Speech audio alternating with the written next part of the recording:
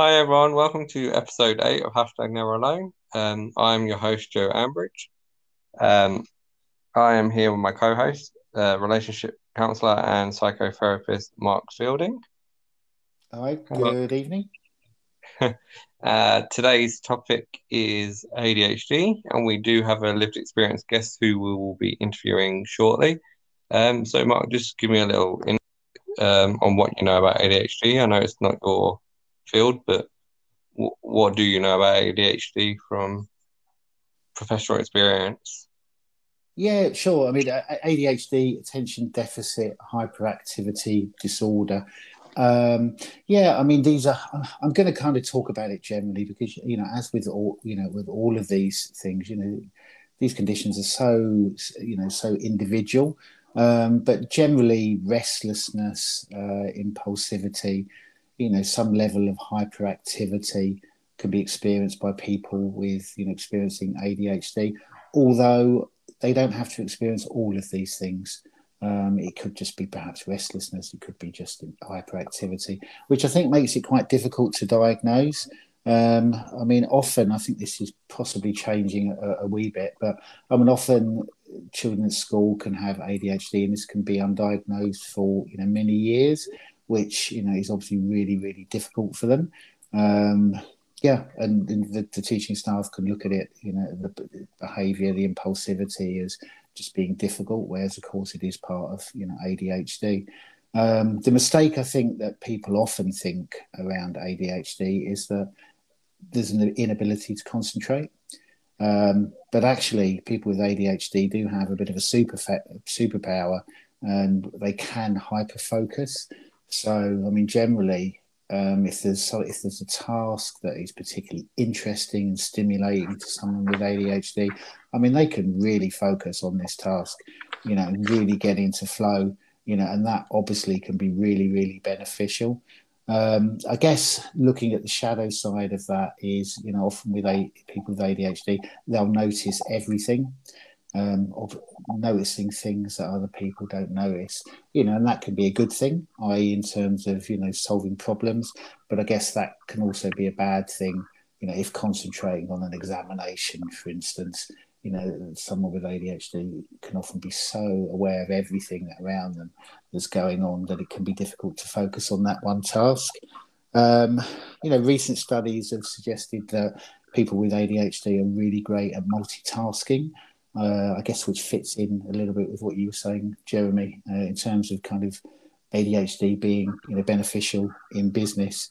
The causes of ADHD are unknown. It can be shown to run in families, and often ADHD can be found in other presentations. Often people with Tourette syndrome, will also have a kind of ADHD component to that. Looking at treatments, I mean, historical treatments of things like Ritalin, that's quite well known, isn't it? And Adderall, kind of boosting the brain's ability to focus, but more recently, studies have shown that exercise is massively beneficial. Now, I've probably talked about this on the show many, many times. I'm a real fan of exercise for mental health. And it's fascinating that exercise, can be really good for ADHD, can really help focus, really help attention, and also being in nature, again, really beneficial for ADHD. So I guess exercising somewhere, in a natural environment can be really, really great. Yeah, Oh, awesome, thank you. What's the difference between ADHD and ADD? yeah. My understanding is that ADD is just the old term. It's Oh, been kind of okay. updated to, yeah, ADHD. Ah, so I've got a few statistics here that I've found. It's a website called Delotti. It says in Australia, the prevalence of ADHD in children under 14 years of age was estimated to be 4.2%. And for adults between 18 and 44 years of age, prevalence was estimated at 4%. And then prevalence for adults over the age of 45 drops significantly to 1.8%. And one other statistic that I read earlier when I was doing my research, it's more common in boys than girls. Hmm. I mean, that's really interesting. I mean, I guess some of the studies suggest that the effects of it kind of tail off a wee bit as people get older. For me, and I mean, I always struggle with the word disorder. I mean, I guess ADHD is just another example of neurodiversity. With the condition, there are positives and there are negatives, right? Disorder, I think, has such a negative connotation. But there are Yeah. lots of positives now in the condition. It's a bit like disability as well. Yeah. Quite Kind of similar. disabling, isn't it? There's something about that word. Yeah. Anyway, we're not here to discuss the word disorder, Yeah. but there's something personally I just struggle with really when things are kind of called this. Yeah. Anything else you'd like to add before we introduce our guest? No, nothing at this point. So, as always, like every other episode we have before, we have a lived experience guest who's very kindly going to share the story with us. We'd like to introduce Jeremy Britton. Thank you for joining us, Jeremy. Good evening, guys. Thanks for having me on the show. So just like we always ask our guests, just give us a little insight into your lived experience with ADHD. I was born in the early 70s, and it wasn't really a thing back then. My parents had 3 girls before me, and my sisters were those type of girls who would sit quietly in the corner and read a book or play with their dolls for an hour and not annoy mum and dad too much. And then I came along as the first boy, and I was just manic and always running and jumping and playing and breaking things and climbing things and, jumping on the furniture. And my parents were inexperienced. What it's like to have a boy. Boys are obviously different to girls. And when I was about 4 or 5 years old, I was actually diagnosed with what was then ADD. And I was diagnosed as hyperactive by 2 different doctors. And my parents were like, "Oh, thank God! It's not just us. We're not just bad parents who can't control our little boy. And it's not just that he's so different from the girls. He's different to every other kid out there. Because there are some parents who have quiet little boys who sit in the corner and play with their toys. But I was just a big handful." And the doctors who diagnosed me said, we might be able to give him some drugs and things like that and calm him down.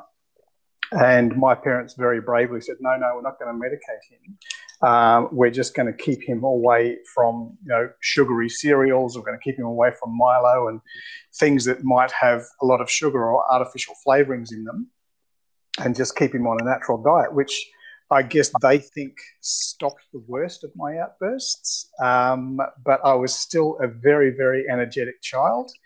And I think for the first 5 or 6 years of primary school, every single one of my report cards had the same word written on them. It was disruptive. And, Jeremy does his work. He's very clever, but he's disruptive. He's sometimes pays attention in class, but he's disruptive. Those words just sort of echoed across my school reports. So it kind of made me laugh back then because it was the same thing from different teachers at different schools, even in different towns.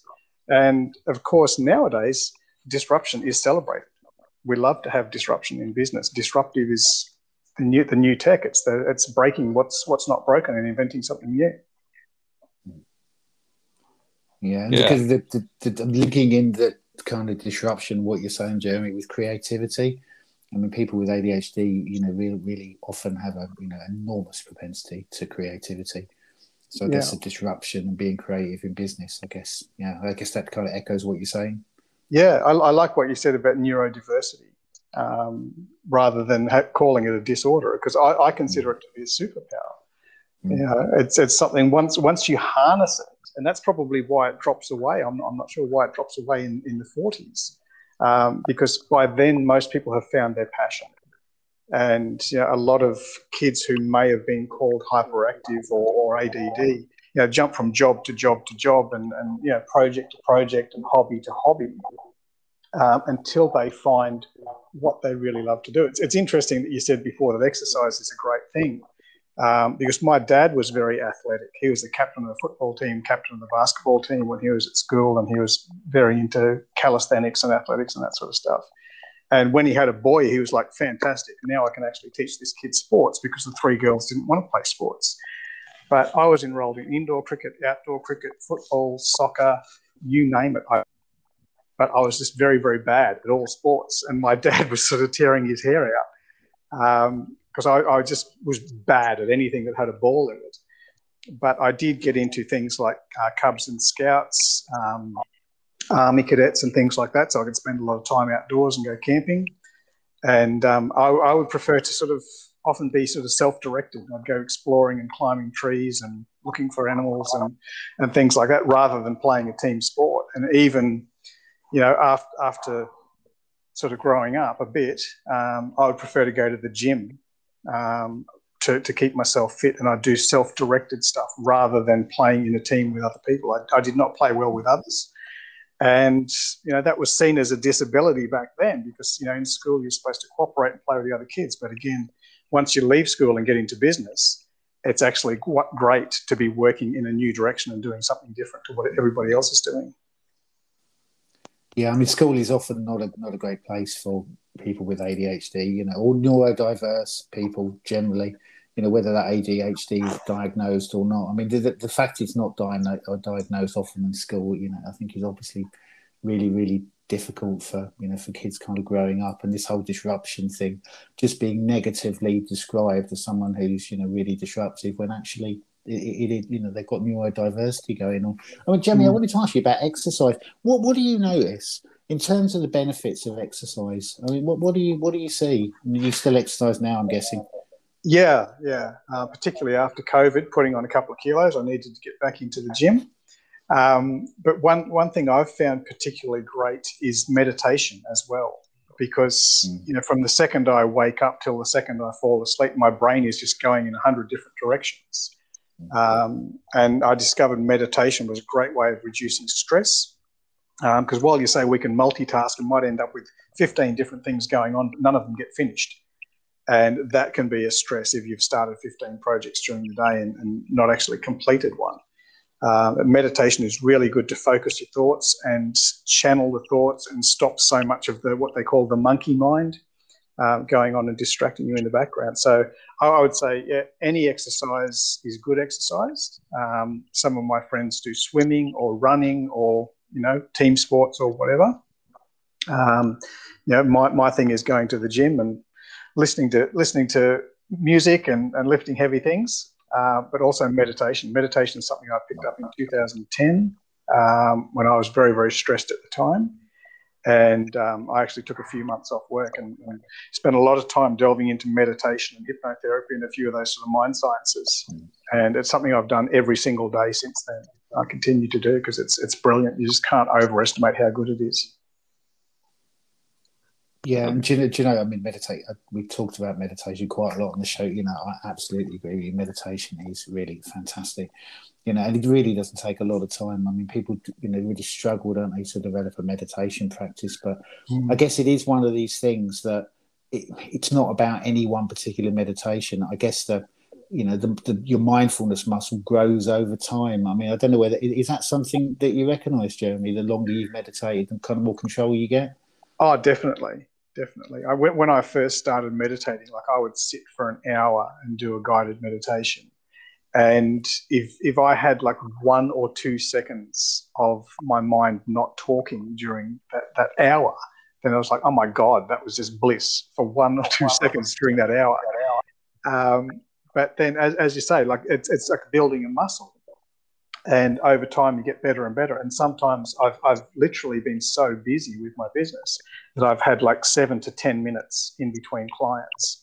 And I can sit for just 7 minutes, put the timer on, and I can get a little Zen-like meditation in 7 minutes because I've done it so many times, I know exactly where to go now. And I think people in the gym, if you first start in the gym or first start with any sport, you're kind of all over the place and not sure what you're doing. But once you actually get your groove on, then you can have shorter and more powerful sessions.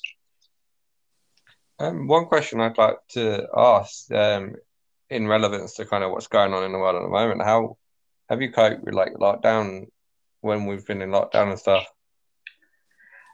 Yeah, it's interesting, like trying to stay focused. And Joe, as I think you were saying before, like we can have hyper focus.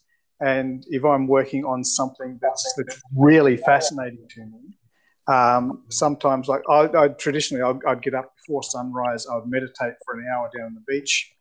Then I'd come back into the office and I would start work. And I'd usually do like an hour and a half, 2 hours work. Then I'd have breakfast and I'd see a few clients, and then I'd have lunch and I'd see a few clients and, knock off and have dinner. That's the end of the day. But some days, particularly when I'm doing, funnily enough, some admin tasks and things like that, when I don't have client interruptions, I can easily sit at the computer for like 6, 7, 8 hours. And all of a sudden I sort of go, oh, gee, I really need to go and visit the bathroom.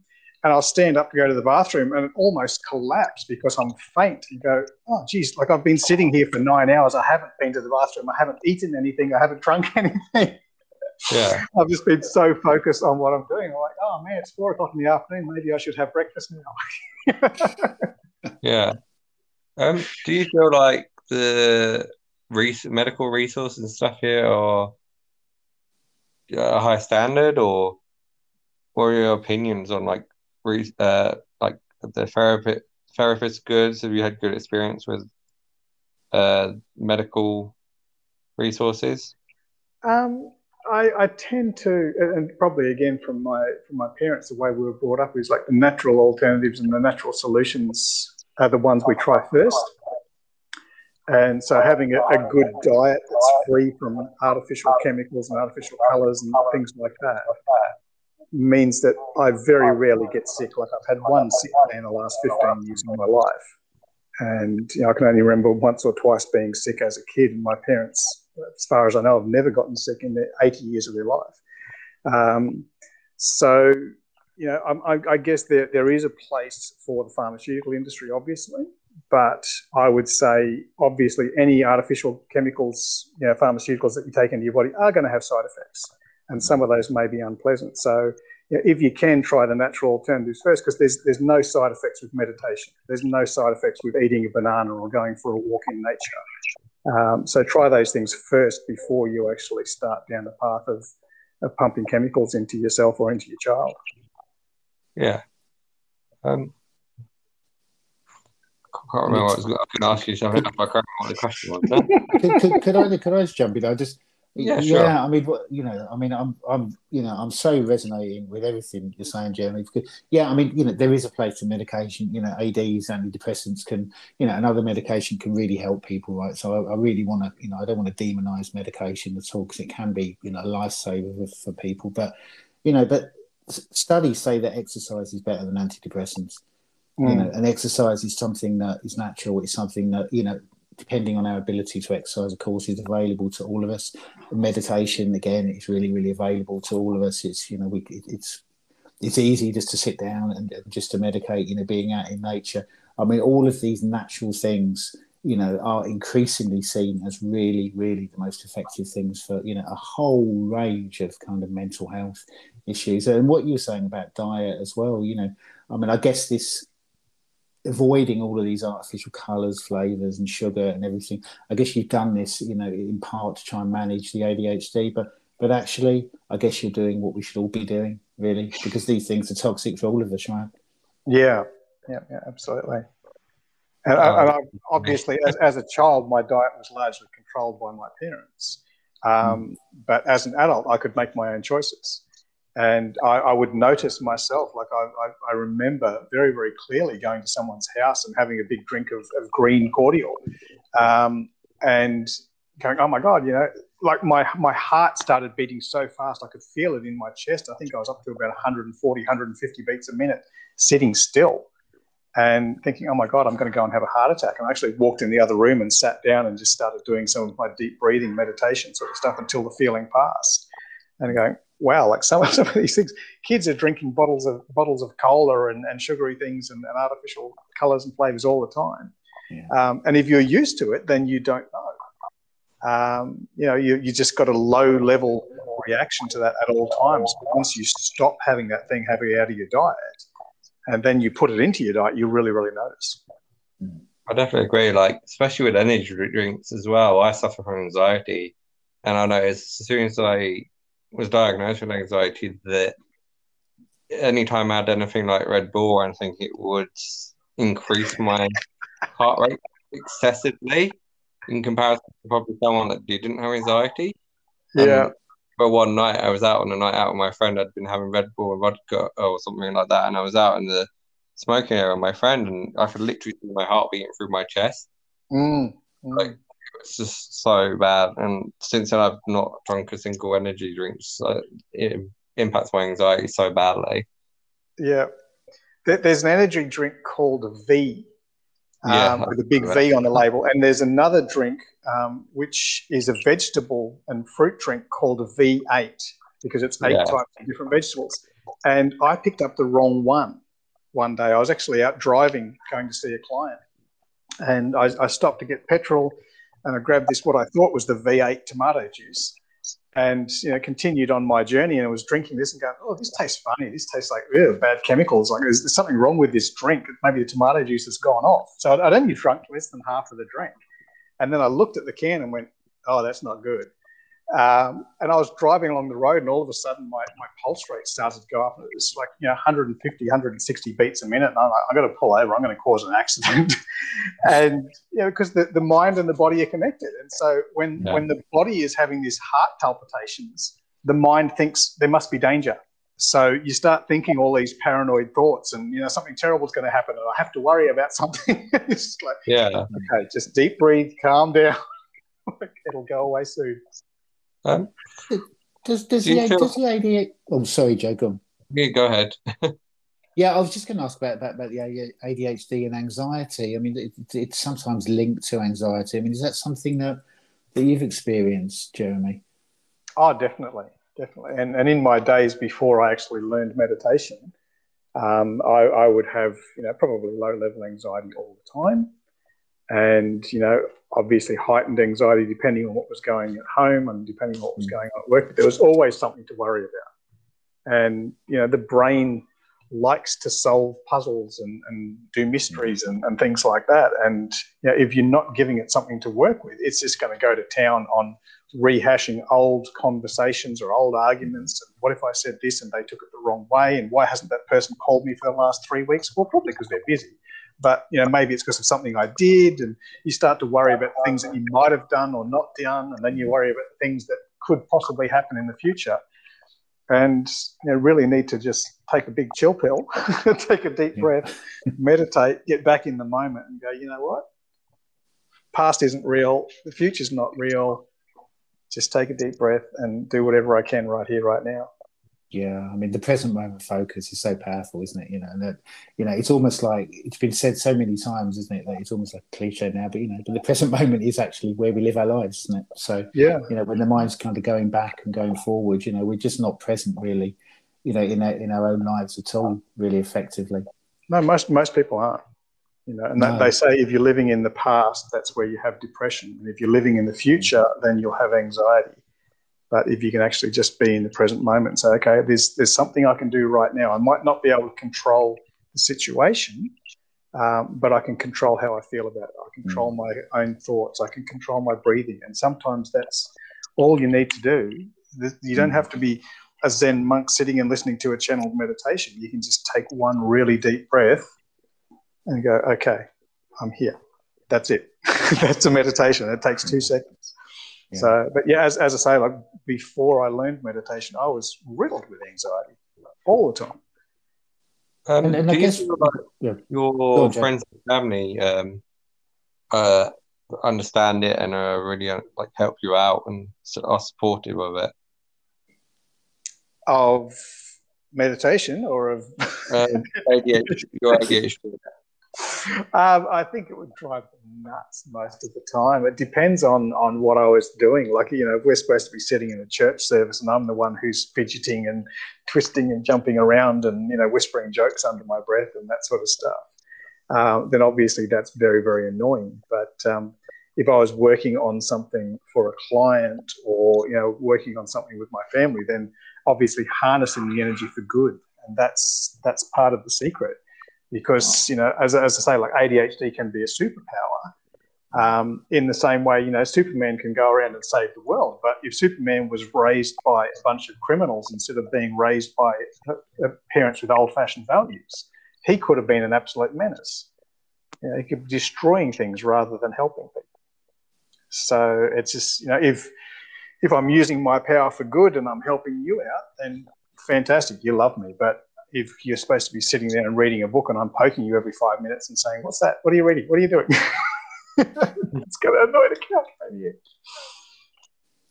I mean, something you were saying a minute ago, Jeremy, about about your mind and, the tendency for it to go back if it's not occupied and, and just kind of create maybe negative stories and start pulling up things from the past, I mean, I'm kind of thinking, I think people with, I think this is probably true. I'm generalising across the board of people with ADHD. The ability to have creativity, the brain is very, very creative, and I guess the positives. This I think is also true of different kind of neurodiverse conditions. OCD, I think, also fits this really. People with OCD tend to have really, really creative brains, but I guess it can be a force for good. I guess if you're, in your work, and we'll ask you more about that. It's probably really, really helpful. But I guess, it can be a force for evil, i.e. if your mind is, not attending to something, in the present or, thinking about a project, then it can go back and be really creative and create negative story. So I guess it's trying to optimize the positive and mitigate the negative. Yeah. Again, it's directed focus. It's like a laser beam is really good if it's focused on, burning a tumor or something like that. But if you're just whizzing it around with no direction, then it's going to hurt somebody. Chainsaws are a good thing, if they're directed in the right place. But if they're not directed in the right place, they're going to hurt somebody. So absolutely, it's just a matter of focusing that power that you have and using it for good rather than just letting it run wild. And like the Buddhist monks, they talk about the monkey mind, just jumping around. And for most people, it's one monkey. But I think if you've got ADHD, you've probably got a dozen monkeys up in there, and they're all egging each other on.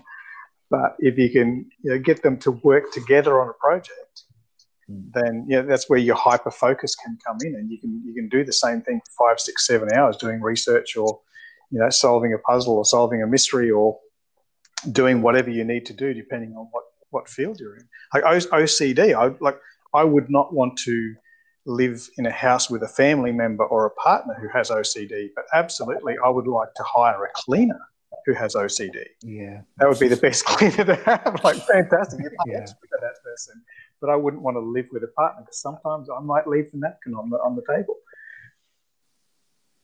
Yeah, I mean, this kind of brings me back to the whole disorder thing. I think neurodiversity needs to be looked at as neurodiversity. We all bring something different, really. I mean, I wanted to ask you about, you mentioned in your initial email about being an entrepreneur and starting a business at 19, and I just wanted to maybe hear a bit more about that, Jeremy, and just how the ADHD. I mean, you've partly already answered this, but how it's really helped you to be successful in business. Yeah, I guess doing things differently. And, when I started out in financial planning back in the very early 90s, and there was no superannuation back then. The government hadn't put superannuation in, and there was, really people didn't know what a financial advisor did because most people just stuck their money in the bank and they earned 12% on term deposits. So, it was really an uphill battle to actually go to the market and tell them, I've got a new business and this is what I'm doing, and trying to explain it.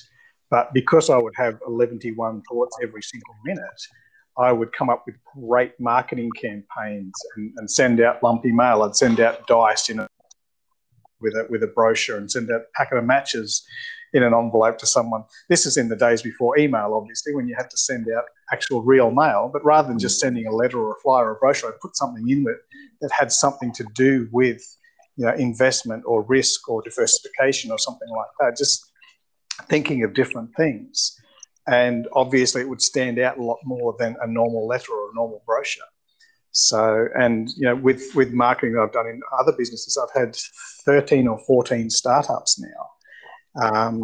And usually, started them with only, sometimes a few $100s, sometimes a couple of $1,000 on a borrowed credit card. And let's see if this idea works. And one of those startups was literally like $5,000 on a borrowed credit card. And in a new town where I didn't know anybody, had no friends or family in the town. And I built this business up from next to nothing, no Yellow Pages ad or anything like that, no internet presence. And a few years later, I was able to sell that business for 6 figures. And it was just doing things differently. I think, Branson is one of those people who was born a little bit before me. He's a bit older than me, but back when they had undiagnosed ADHD, and he was just told he was scatterbrained and couldn't focus on anything. And the guy started 400 different businesses. Now, some of those are multi-billion-dollar businesses, and some of those businesses went broke. But again, it's that harnessing things, doing things differently, and being able to go from project to project to project and going, oh, that didn't work, I'll try something else. That didn't work, I'll try something else. This is working now. What if I do something differently and try and make it better? Yeah. Have you got any questions you'd like to ask Mark before we finish up? I don't know. I mean, what's Mark's favourite way of dealing with people who have this superpower? Yeah, I mean, it's. I mean, I'm going to be honest. This is not one of my kind of specialist areas, but I have worked with people where ADHD has been kind of part of another presentation like Tourette's, and yeah, I mean, I think exercise and meditation. I mean, as I said earlier, I've resonated really so strongly with everything you said today, Jeremy, because I think exercise and meditation, for so many conditions can be really, really helpful. So I think, that often would be my start point, calming the mind, exercise, helping focus, helping mental resilience, bringing in feel-good chemicals. I mean, I think that's often a good place to start. Mm-hmm. Well, so I just want to finish up by saying thank you, Jeremy, for sharing your story with us. If you have any links that you want us to share with our listeners, just send them through via email and I'll share them on our social media. And I want to say thank you to Mark again for helping co-host and asking the right Good to talk to you both. Fantastic.